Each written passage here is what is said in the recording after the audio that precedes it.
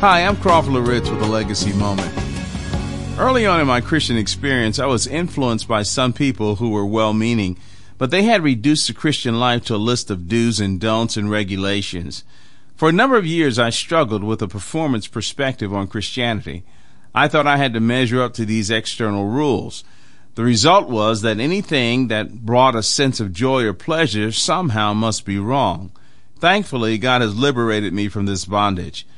Now, to be sure, there are some things that bring us temporary pleasure that are sinful, like sex outside of marriage or getting drunk or using illegal drugs.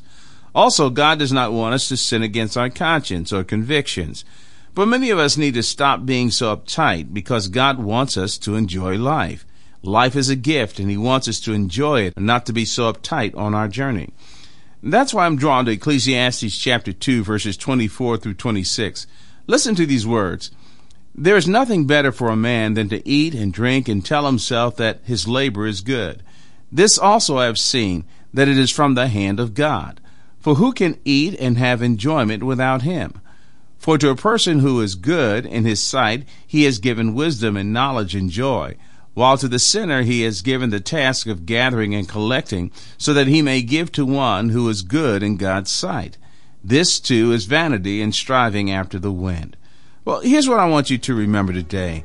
God is the author of all wholesome pleasure, and He wants you to have joy. Life is a gift from God. Live it, use it, and by all means, enjoy it. Crawford Loritz is Senior Pastor of Fellowship Bible Church in suburban Atlanta, Georgia. For more information, go to livingalegacy.org. Legacy Moment is a production of Moody Radio.